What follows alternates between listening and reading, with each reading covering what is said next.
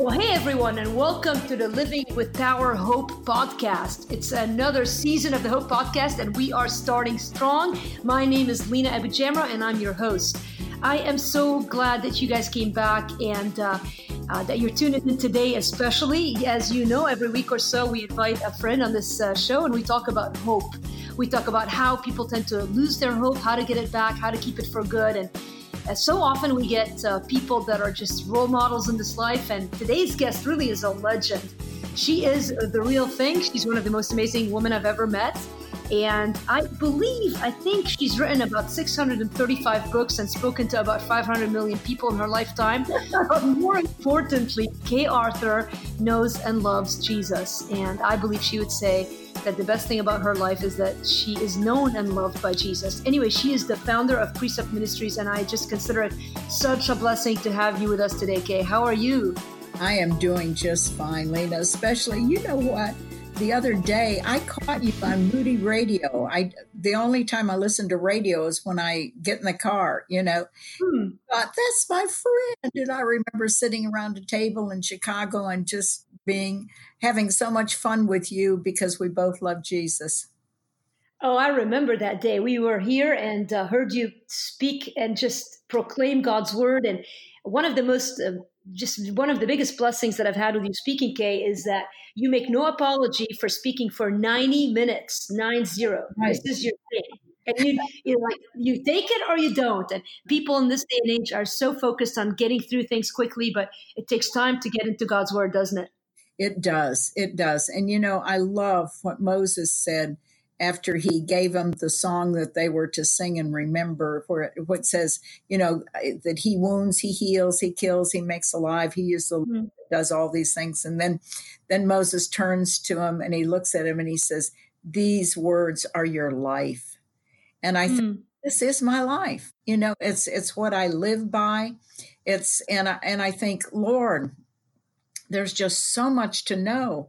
And the more I know about God, the more I'm relaxed about what's happening in our world, because I know where we're headed.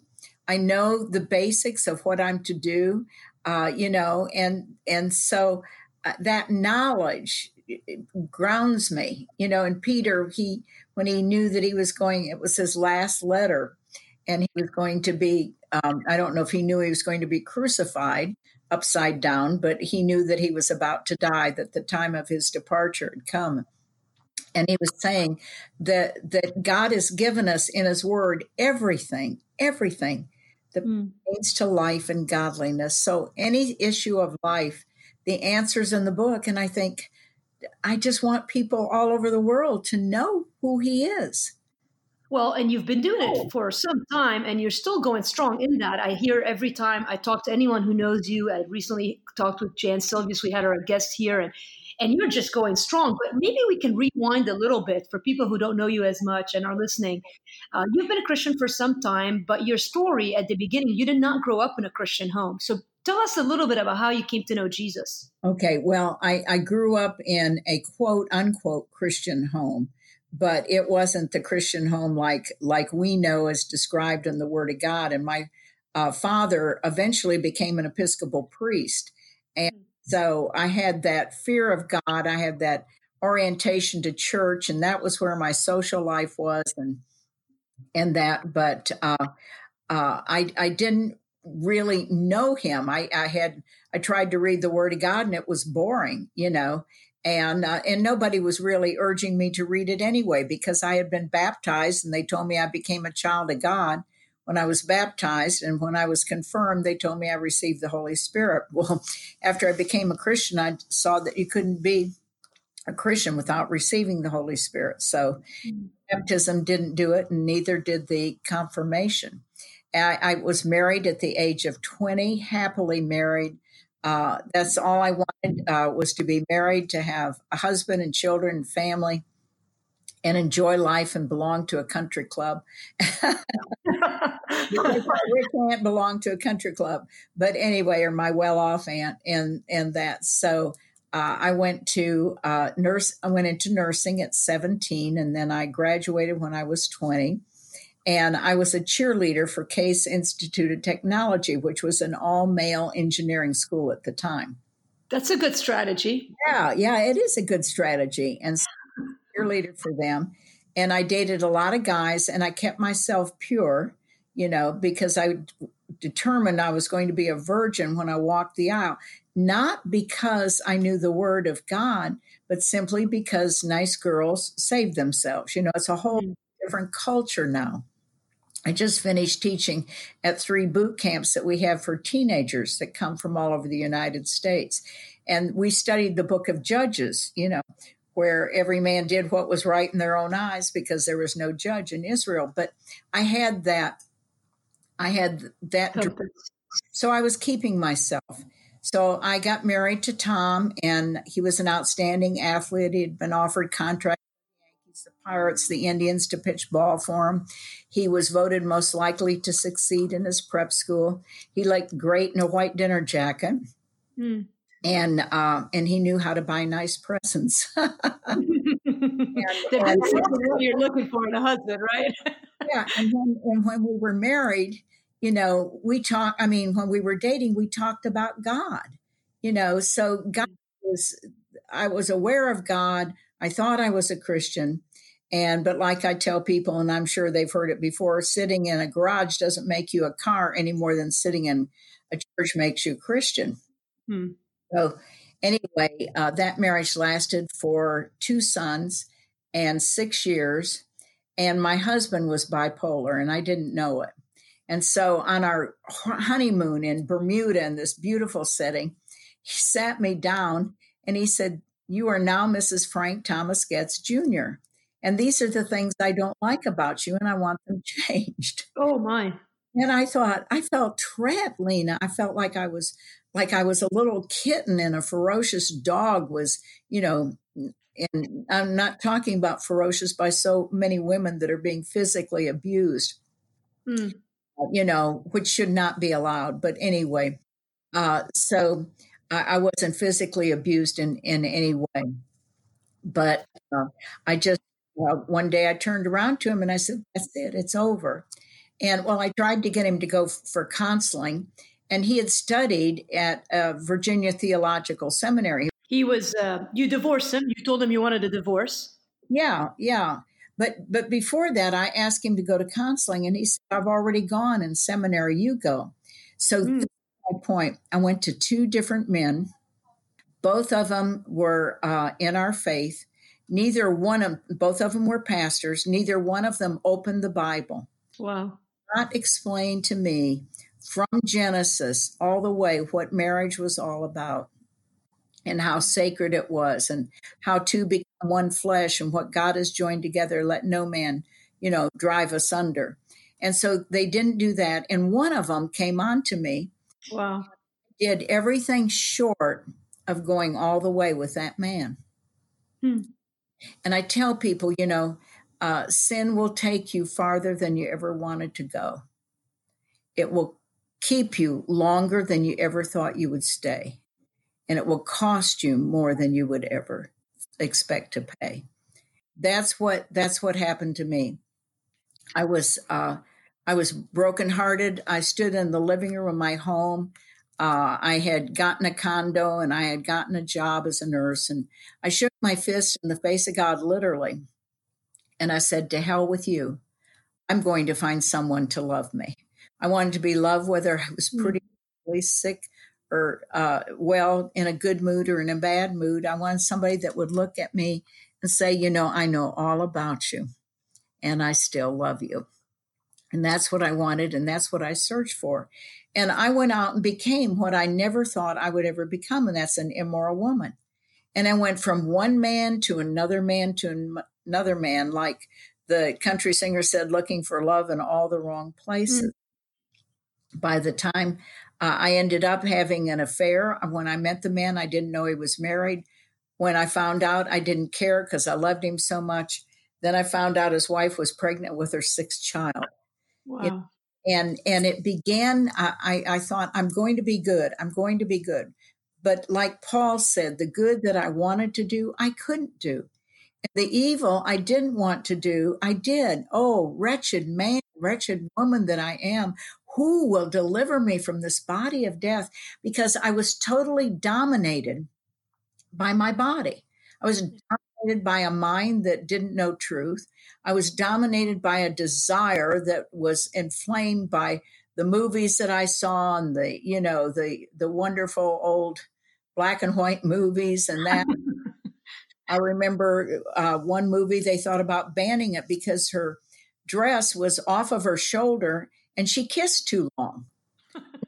I mean, that was censorship in those days.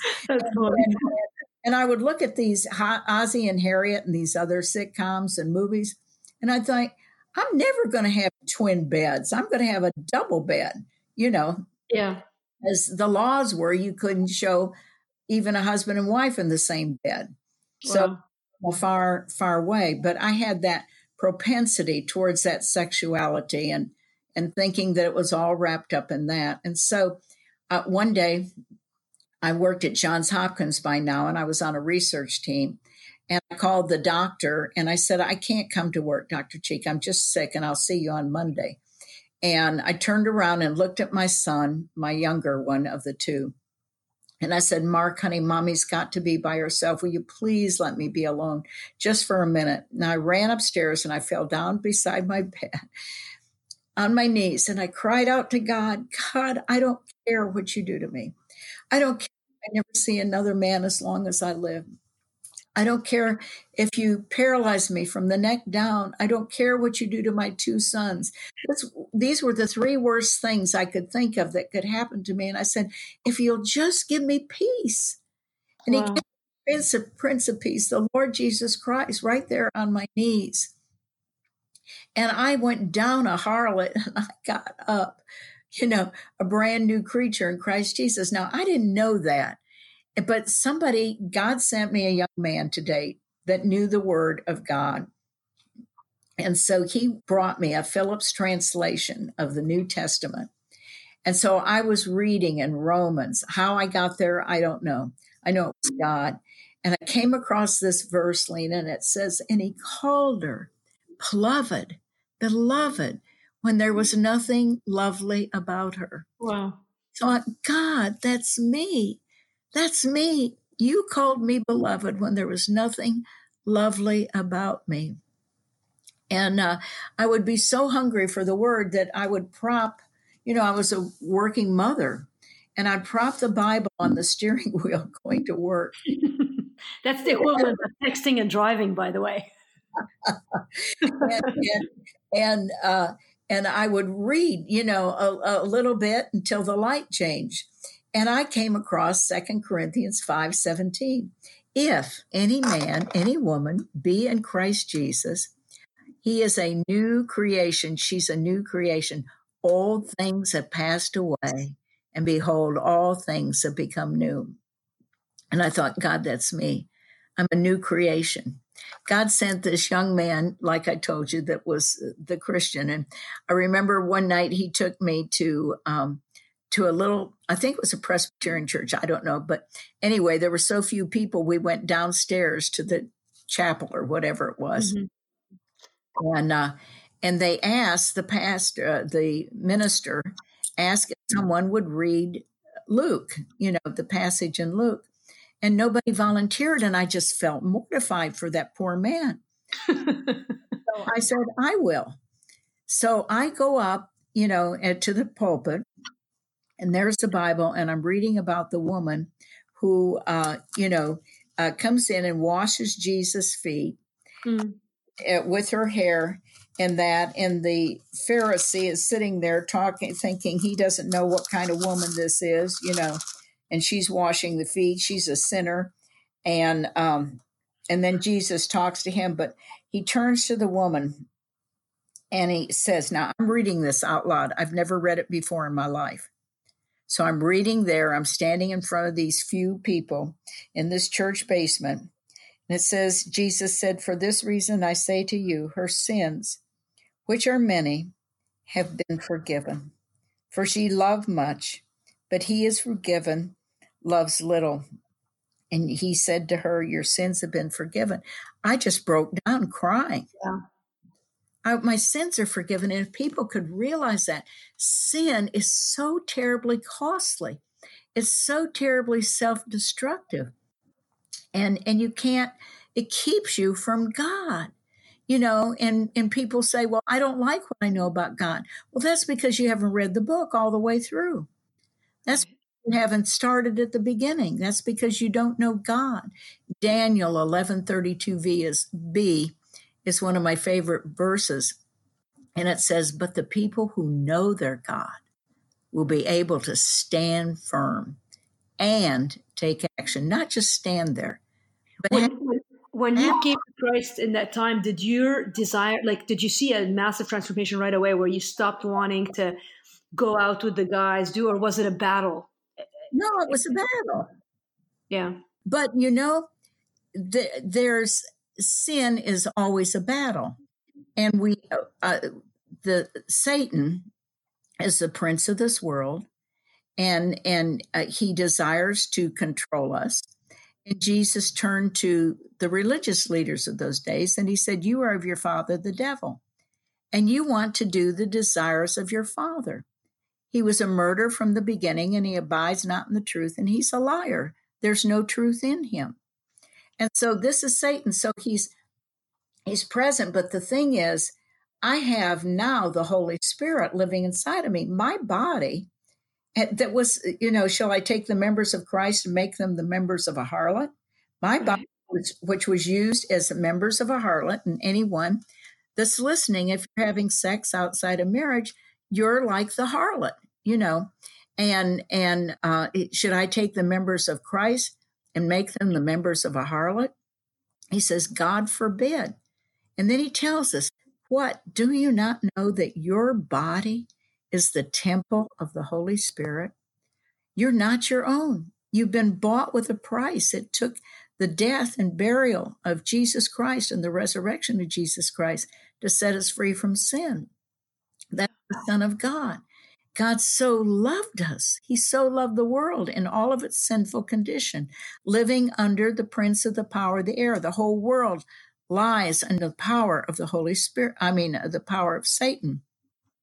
But my friend today, it's interesting, Kay. I had a conversation with one of my friends from college, who was really one of my closest friends in college, and she had an interesting experience where she's now not walking in faith.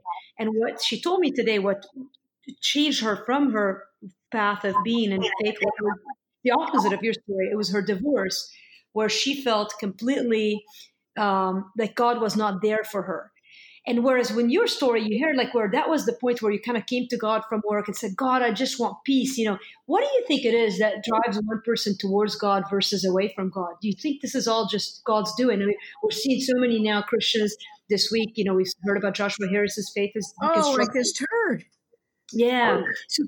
So how is it that sometimes tragedy can cause one person to turn to God versus away from God? I think that it's our lack of knowledge of God.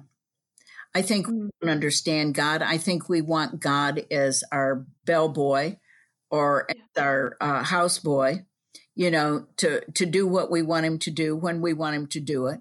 Right. Jesus said this. It's recorded in Matthew chapter 4. And he's being tempted by the devil, who is the prince of the power of the air, who is the spirit that works in the sons of disobedience, who the whole world lies in his power for right now. And God has allowed that. God has given him that power. He's allowed it.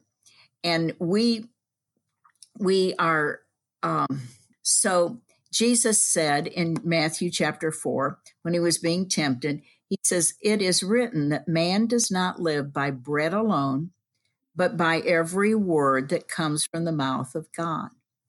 And I've been asking Christians where I've been speaking, or the audience, whether they're Christians or not, God knows, but I've been asking them, how many books are in the Bible? And they say 66. And I say, how many books do you know of those 66? See, if I live by every word that comes out of the mouth, every word that comes out of the mouth of God starts in Genesis 1 and it goes through the end of Revelation 22. Right. That's my bread. That's my life. That's my answer for any given situation. If I sin, I go to the Word of God. If I'm tempted, I go to the Word of God. If I am confused, I go to the Word of God. Excuse me. I live by the Word. Moses said, it's my life.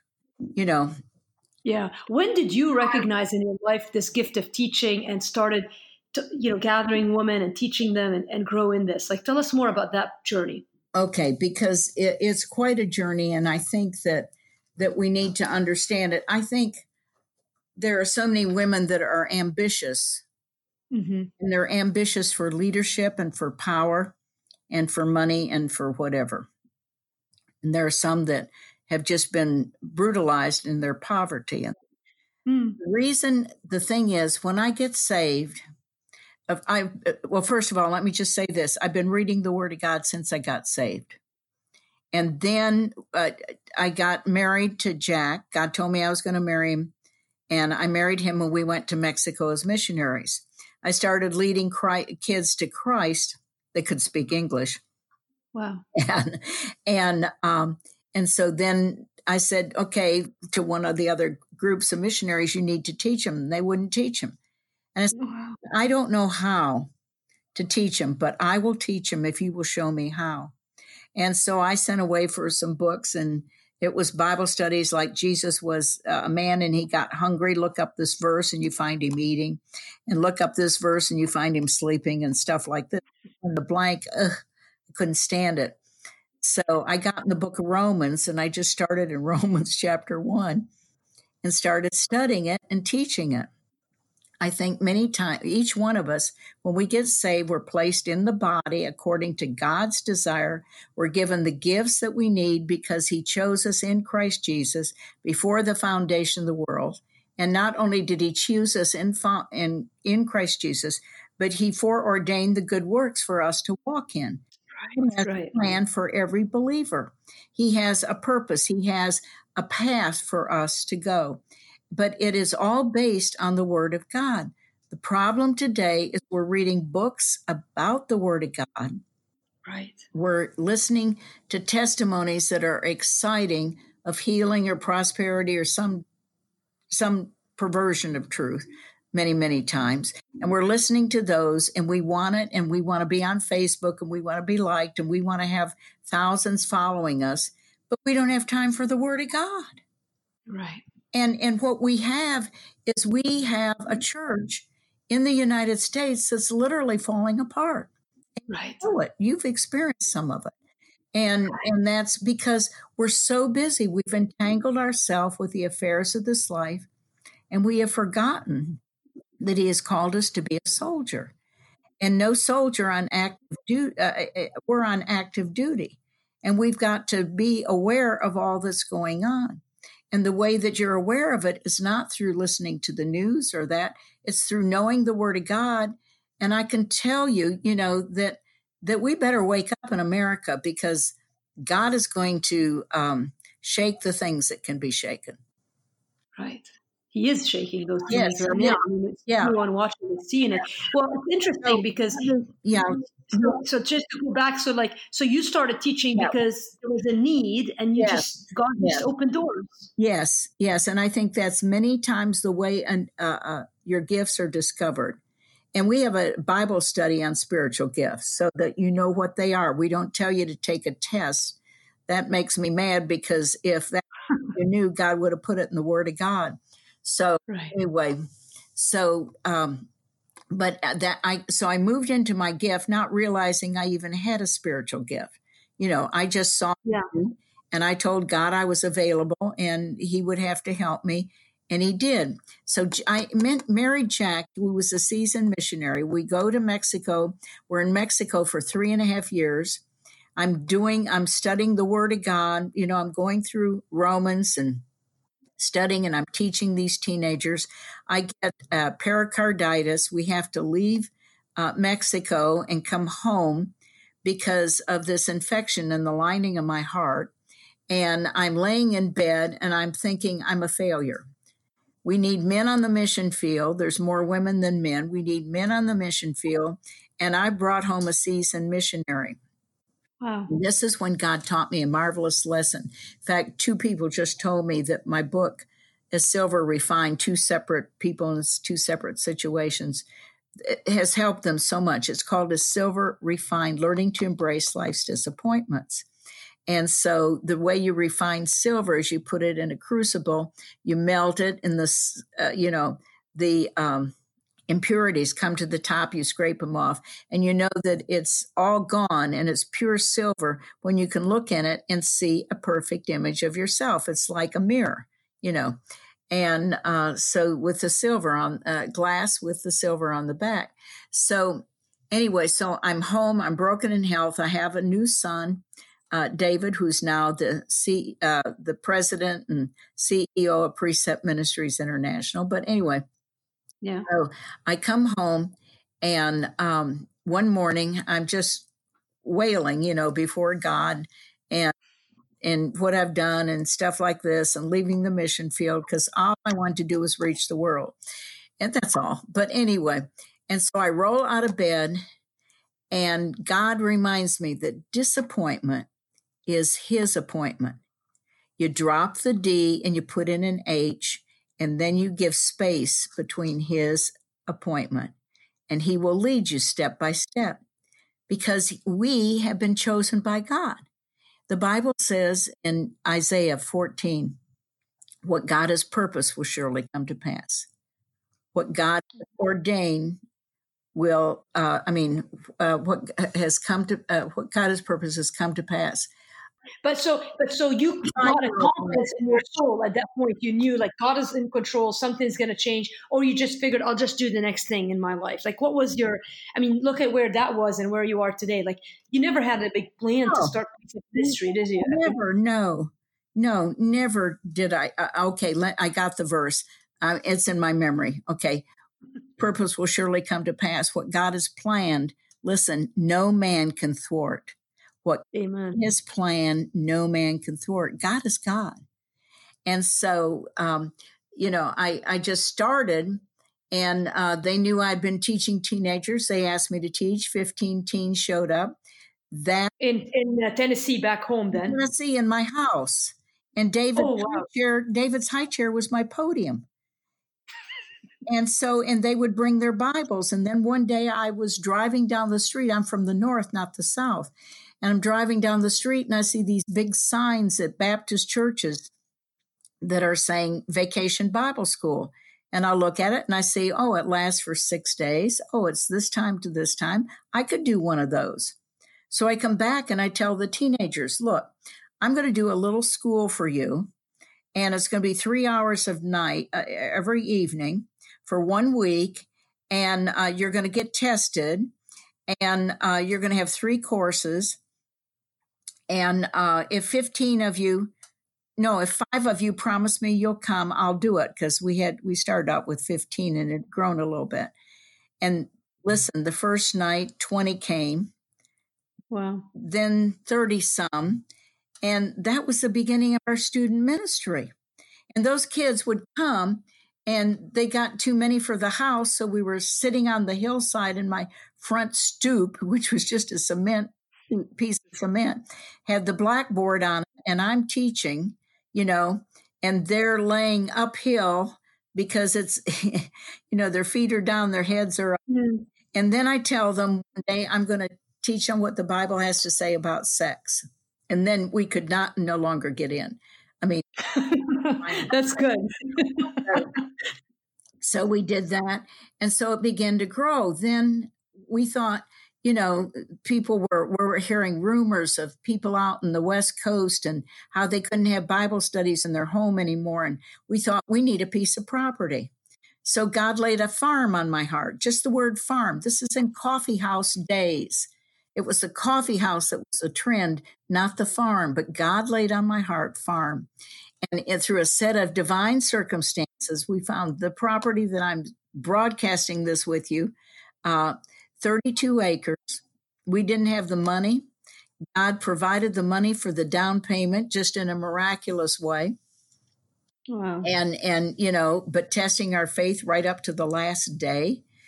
The last day we got the final amount of money that we needed. And Wow. It's just story after story. Well, then I'm teaching a women's Bible study, 5 women around a kitchen table. That starts to grow.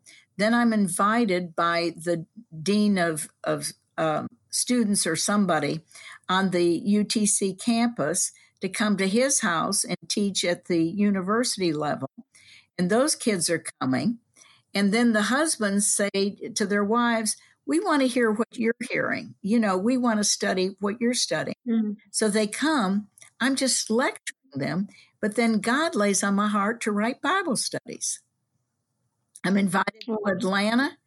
I take a class in Atlanta. And I say to the women, you're coming, you're sitting, you're listening to me. Do any of you want to learn how to study the Bible? And a small group said yes. And I said, will you make a sandwich for me? And I'll teach you how to study the Bible. So that's the way it started. Now we're in 185 countries, and we're in 83 languages. Where did you learn the precept model? Where did I, what? Like how did it, the way that you teach precepts. So in teaching them how to teach, was it something you just, like the Lord just gave you, or was this a technique? You know what I mean? Like how did that come about? Well, I got, let's see. Irving Jensen wrote a book called Independent Bible Study.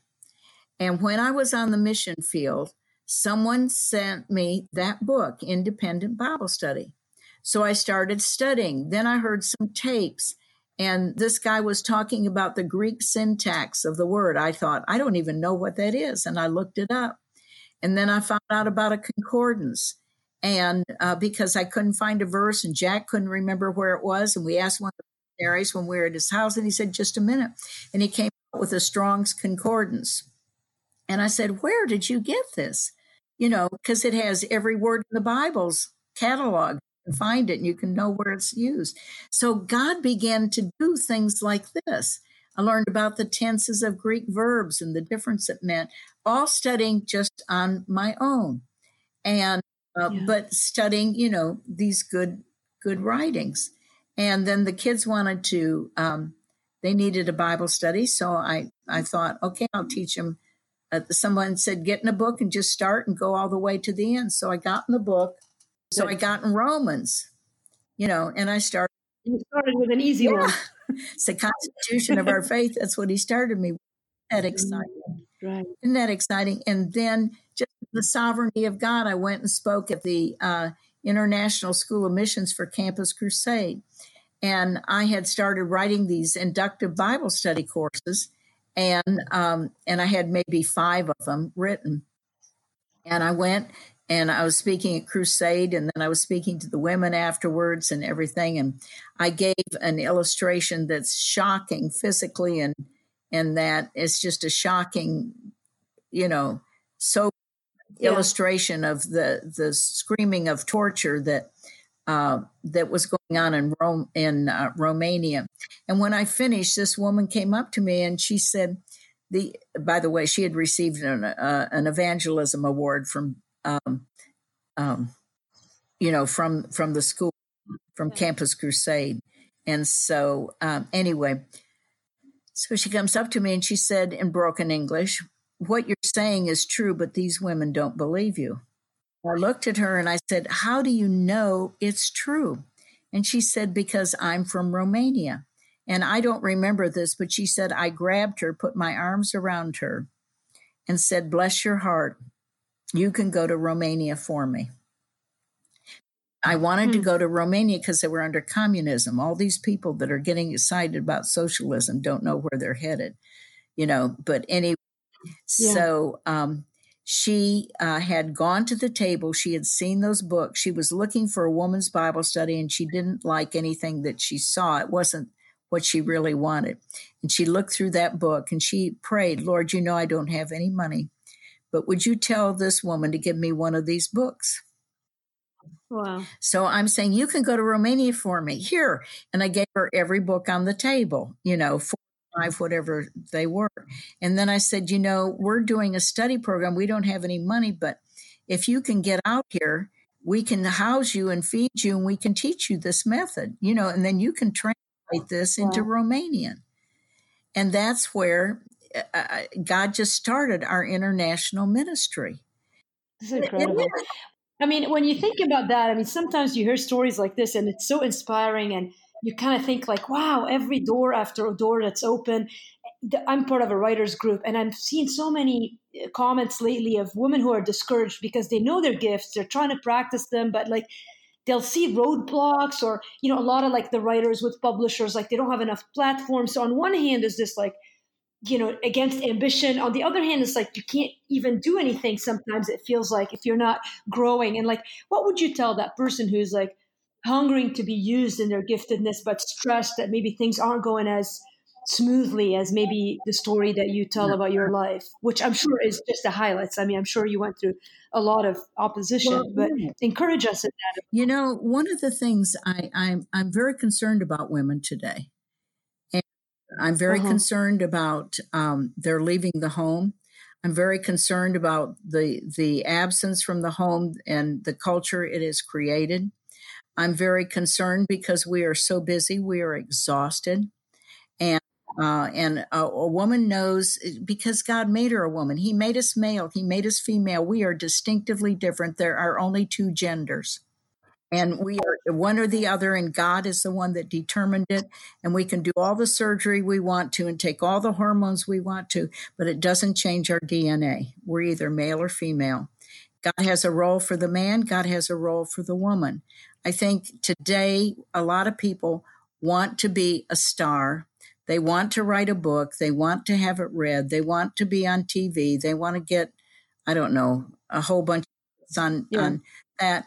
Because we think that's it, but they're not in the Word. So what are they going to say? They're going to say their own things, or they're going to entertain, or they're going to tell their testimony over and over and over again, you know. But we've missed knowing God. We've missed, you know, the way you know God is to know His Word. The way you know God then is to take His Word that you know and apply it to any situation of your life, because live by every word that comes out of the mouth of God. And so I would say to the women, put aside your ambitions and make pleasing God your ambition. Paul said in 2 Corinthians 5:9, I have as my ambition, whether in the body or out of the body, to be pleasing to the Lord. And I think if we would just stop and please the Lord, and if we would understand that it's not only given unto us to believe in Jesus Christ, as Philippians 1 says, but also to suffer for His name's sake. We don't want to suffer. We want to be popular. We want our names. And it's a temptation, you know, when I'm not popular anymore, and it's fine with me because I'm pleasing God, you know, I'm overseas, you know, in Albania and in Bulgaria and Romania and Russia and all these places teaching the Word of God. So I'm not my own. I've been bought with a price, and I'm to glorify God in my body and in my spirit. So my responsibility is to know His Word, to study to show myself approved unto Him, to let it be my present and ever my direction in every situation, and I'm to walk in the way He says walk. And so I think that these women that, you know, they want to be, I want to be. All I wanted to do, as 2 Corinthians 5 says, verse 9, you know, I want to be pleasing to Him whether in my body or out of my body, whether I'm alive or whether I've stepped into eternity. I want to please Him. Do you still have a morning routine with the Lord, or what's your quiet time? Yes, I have a morning routine with the Lord, but it's not always exactly the way I want it because I'll get interruptions. But now I'm alone, you know, so, but I get up and my bedroom is a very beautiful bedroom sitting area with a fireplace in it. And I have my books and I have my Bible and I have my colored pencils. I have my footstool and, you know, my eye drops. How do you decide what to read next? Like, you've read the Word so many times now. Like, you just go through the Bible every year? No, I've never read the Bible straight through. Really? I have. I've read book by book, you know. And so written inductive study courses. And this is the other thing. Women want Bible study quick, light, and easy and entertaining. Right. And that's not going to hold you when the trials, when God's going to shake the things that can be shaken. He's going to shake America, because we cannot continue to abort babies. We cannot continue to say that we're genderless. We cannot continue to call sin, sin. I was thinking, we're upset about homosexuality. We should be upset about immorality. I mean, whatever form it takes, we should be upset about it. Do you think the church, the Christians, I mean, I can understand a culture that's confused about these things, but I find more and more churches are confused about, like, it seems like, what's happening You're right. there? They are confused. And it's because they have become politically correct, and they don't understand that love, true love tells a person when they're wrong, and true love punishes sin. God so loved the world that he gave his only begotten son. And Jesus, who knew no sin, was made to be sin for me and you and the whole world. He paid for all of our sins. He was separated from God. He cried out, my God, why have you forsaken me? And God forsook him, because the wages of sin is death, and death is separation from God. But his payment satisfied for all of our sins, and God raised him from the dead, never to die again. We have an American Christianity that makes me sick. This morning in my quiet time, I get up and I read the Bible according to whatever God's laying on my heart. And I've been wanting to get into Jeremiah, because I believe God has a message for America in Jeremiah. And because we need to understand what God's going to do with the nations. And so I started in Jeremiah this morning. I looked at my emails, and I got 3 reports from what's going on in these different countries. I cannot mention them, because people are paying great prices. They're living in constant threat of their lives if they get caught in that, and yet they persist. And I just wept for those people. And then I prayed for those people. And then I have, like, Open Doors has a thing of the top, I forget how many, the worst places in the country where the persecution is going on. And so I read that, and then I pray for those people, and that I'm not the prayer warrior I would like to be, but I'm making progress. You got time to get better. Now, listen, what's your biggest regret in life, Kay? I think it's not praying more. Yeah. What's the best decision you've ever made, apart from giving your life to the Lord? Well, I think my best decision is every time I say to him, I'll say it to him in the morning, or I'll say it to him, Lord, my body's your temple. You lead me, you guide me, you direct me, and it's so exciting. I mean, it's so exciting to pray that way. Fill me with your Spirit. They talk about being led by the Spirit. And so I think the best decisions come moment by moment with every act of life, when you choose to believe God, to obey God, and to be willing to suffer for his name's sake. And I think the most regrettable would be not to be obedient, not to obey God, and to make a choice. And I want to tell you something. I've been tempted. When I was younger, I had a huge temptation. If I had followed that temptation, I would have disqualified myself, and I would have missed all the blessings. I cannot believe that here I am, 84, and I'll be in 7 or 8 countries this year, teaching the Word of God 4 hours a day, Wow. and teaching. You feel so good. You have, like, God's given you all the strength. Yeah. You're not even faced by it. That's incredible. So it's just, I would have missed it. And to realize that I'm his workmanship in Christ Jesus, and I don't have to be like others. But I will tell you one of the things that caused me to grow when I first became a Christian. This guy that I started dating, so I guess you'd call them dates. But anyway, it was all centered around the Word of God, and he just, he introduced me to biographies, and of different people, Isabel Kuhn, and different men of God that were Hudson Taylor, Robert Murray McShane, Andrew Murray, all these different ones. And I learned from them. I learned from looking at their lives and seeing what they went through. And I will tell you, every one of them suffered. And the Christianity that we're hearing about today is a really cheap Christianity. Doesn't cost much. We forget, if I'm not a disciple, I'm not a Christian. Christianity and discipleship are synonymous with one another, no matter what anyone teaches. You study the Word of God yourself and find out what He says in the Gospels. How do you relax? Do you have any vices, favorite Netflix shows? Well, I like to watch a good movie. Now. Yeah. What's your favorite my movie? husband, I don't have a favorite one. When the night before my husband went to be with the Lord, he was 91.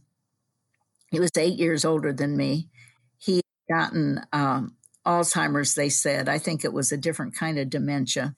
And but he knew me, and he knew the children and that. But he was getting up out of this recliner that I got him that will stand you up, so that because I couldn't get him up the next night. And I just wasn't strong enough. So I told him, I said, guess what we're doing tonight? We're going to do something we haven't done before. We're going to have a picnic in bed. So anyway, but the night before he had gotten up and he was saying goodnight to me and Costello, who were there for the evening. And there was some music on, and I put my arms around him, like to dance. And I said, I wish you had learned how to dance. I love to dance. And, but we didn't dance. So there are things, when I think about that, and I think about a person who who the governments or the police are threatening, if you don't do this, we're going to rape your wife. If you don't do this, we're going to kill your kids and stuff like this. And I think, what is it about dancing? I miss it. You asked what I like to do. Yeah. So, and I have a son that's paralyzed on one side, and I go over to his house about 2 or 3 times a week, and we play rummy cubes, and I enjoy that. But the main thing, I just love being with the Lord. I love reading His book. I love studying.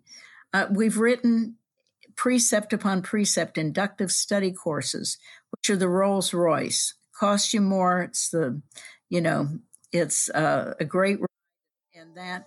And so we study the Bible about 5 hours a week doing study. It's the most in-depth study we have.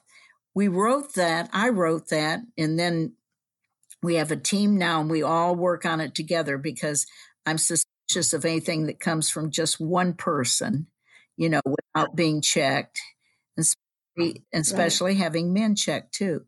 And so anyway, so we have that study. And then I was hearing about people complaining that they didn't have time to study the Word of God, and it was too long. And I can understand the pressure. So I thought, Lord, what am I going to do? And the Lord laid on my heart 40-minute studies. And so these 40-minute studies are 40 minutes long, and unless I get carried away like the one on Heaven, Hell, and Life After Death.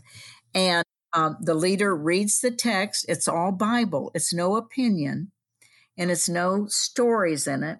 It's what the Word of God says. And so they read the text. Like we have one on the power of knowing God. It's the most popular one, especially in Afghanistan, Pakistan, Iran, Iraq, the other countries where they're, in danger for their lives. So it's the power of knowing God. And let me just stop here and say the greatest truth I know about God is the fact that He's sovereign, that He does according to His will in the army of heaven and among the inhabitants of the earth. None can stay His hand, none can stop God, and none can say to Him, what doest thou? He's God. And so everything that comes into my life or anybody's life is filtered through fingers of love. And sometimes it looks like a complete disaster, but it's not. God has it all in control. And so if I know that, then as Daniel says later on, I can stand firm and I can take action. So the greatest blessing I have, and the thing I love to laugh, I love to be with Christians, I love to talk about the Lord, and I love to teach His Word. I love to watch the lights go on. So we started writing the 40-minute studies, and now God is using them, and we're in all the major refugee camps in the world, teaching people the Word of God and watching them. There was one woman, and she came to the class, and it was on building a marriage that lasts. She was Muslim, and she asked the teacher, she said, who was Oksana and her husband Alexei, she said, I have some, I would like to talk to you. I have some questions. And they said, okay, we can do it on the break. And she responded, no, my problems are too great. That will take longer than that. And so she said, will you come to my tent? So they went to her tent. And she said, she's a Muslim now. If I become a Christian, will my husband stop beating me? The husband was told by his mother, beat her every night to keep her under submission. He had beat her so badly in the refugee camp that they moved him to a remote part of the camp, far away from her. They're huge, and removed him. And Alexei said, no, we can't promise that. And she said, well, if I receive Jesus, will God protect me from my people killing me? And he said, no, we can't promise that. And then he says, Jesus said, if any man's going to come after me, be my disciple, let him deny himself and take up his cross and follow me. He that will lose his life will find it. He that will save his life will lose it. And she laughed and she said, you mean you're telling me that if I follow Jesus, I have to be willing to die? And he said, yes. And she said, she received Christ. Her husband was in another remote part of the camp. He went to the study. They don't have much to do in those camps, and a lot of crime and horrible stuff go on in those camps. And so he went to the class on marriage. He didn't know that she was in one. He went to the class and he sat there and he wailed. He was crying loudly, profusely, because he saw that he did not love, as Ephesians 5 says, as Jesus loved the church and laid down his life and to nourish her and cherish her, and he got saved. Now they're back together. Wow. This is a 40-minute study. It's the first time they had ever heard the Word of God, because it's all Bible. And then they mark the text, and then they ask the questions, and they're on different topics. In the one that I was weeping about today, because I was remembering when God laid it on my heart to write it for these people that are suffering, and it's free from the bondage of fear. When you're told, that you're going to be killed at any moment, or you're going to be arrested, or this is what they're going to do to you. I mean, these people are paying with their lives while we're sitting in the church saying, oh, you can continue in sin and be a member of the church. You cannot continue in sin and be a Christian.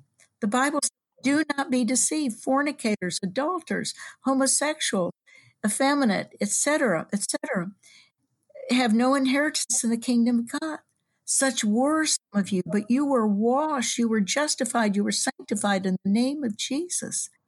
So Jesus doesn't come into our life to let us adapt our lives to sin. He comes in to take care of sin, and he does it through death. And it's the whole message of Romans 5, 6, 7. It's the whole message of Romans. Right up there. That's incredible, Kay. I mean, you're still going strong, and what a encouraging and convicting word. And as you know, I don't know if you're aware, but I spent a lot of time with refugees in the last few years, and I couldn't echo the story you're telling is truth. I've seen it myself, and I've seen people come to the Lord and run after him in incredible fashion, just like you're describing. I'm so moved by that story. Thank you for sharing that. How can we pray for you as we wind things down? By the way, I downloaded every book you just mentioned. I think you mentioned Silver Refined. I'm going to give away a copy of that. And I downloaded The Power of Knowing God and Breaking Free from Fear. Let's give out these 3 books to a listener.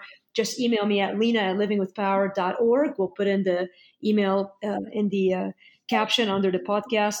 But Kay, how can we pray for you? Pray for me that I will really prevail in prayer, that I will really be used of God to pray, just in His power, and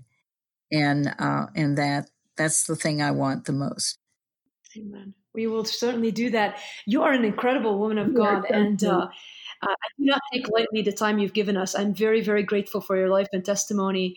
And I'm thankful for Jan Silvius for the peer pressure she put to have you on the show, because I love her and I love you, and you are a woman to model our lives after. You are so sweet. But Jan Silvius is really something else. She was with us since the early days of the ministry. I know. We got a podcast with her, and if you're listening and you haven't heard it, that woman is a firecracker, and God has used her mightily as well and continues to do so. I've heard a lot of your story from her, and I just really appreciate the details you've given us today. I love you, Kay Arthur, and I want to thank you for Lena, being with us. I love you, and I want you to know from the first time I met you, I just admired you in the Lord. And thank you for your example, and thank you for what you're doing, and may God use this podcast. And I wish I could give everybody out there that's listening to this a big hug and tell you that make the Word of God your life. Know what it is to live. Amen. Hey, on that note, I'll let you guys go. Thank you for tuning in again. This episode is one for the ages, and I'd love to hear from you. If you got comments, prayer requests, if you want to know about Jesus, lena@livingwithpower.org. Otherwise, check into livingwithpower.org. Plenty of resources, plenty of free Bible studies for you to spend the days focusing on, but just grab the Word of God and get into it. You don't need anybody to teach you. The Spirit of God's got it there. Just do it. Do what Kay said. Go back and listen. Love you guys. Catch you again next time.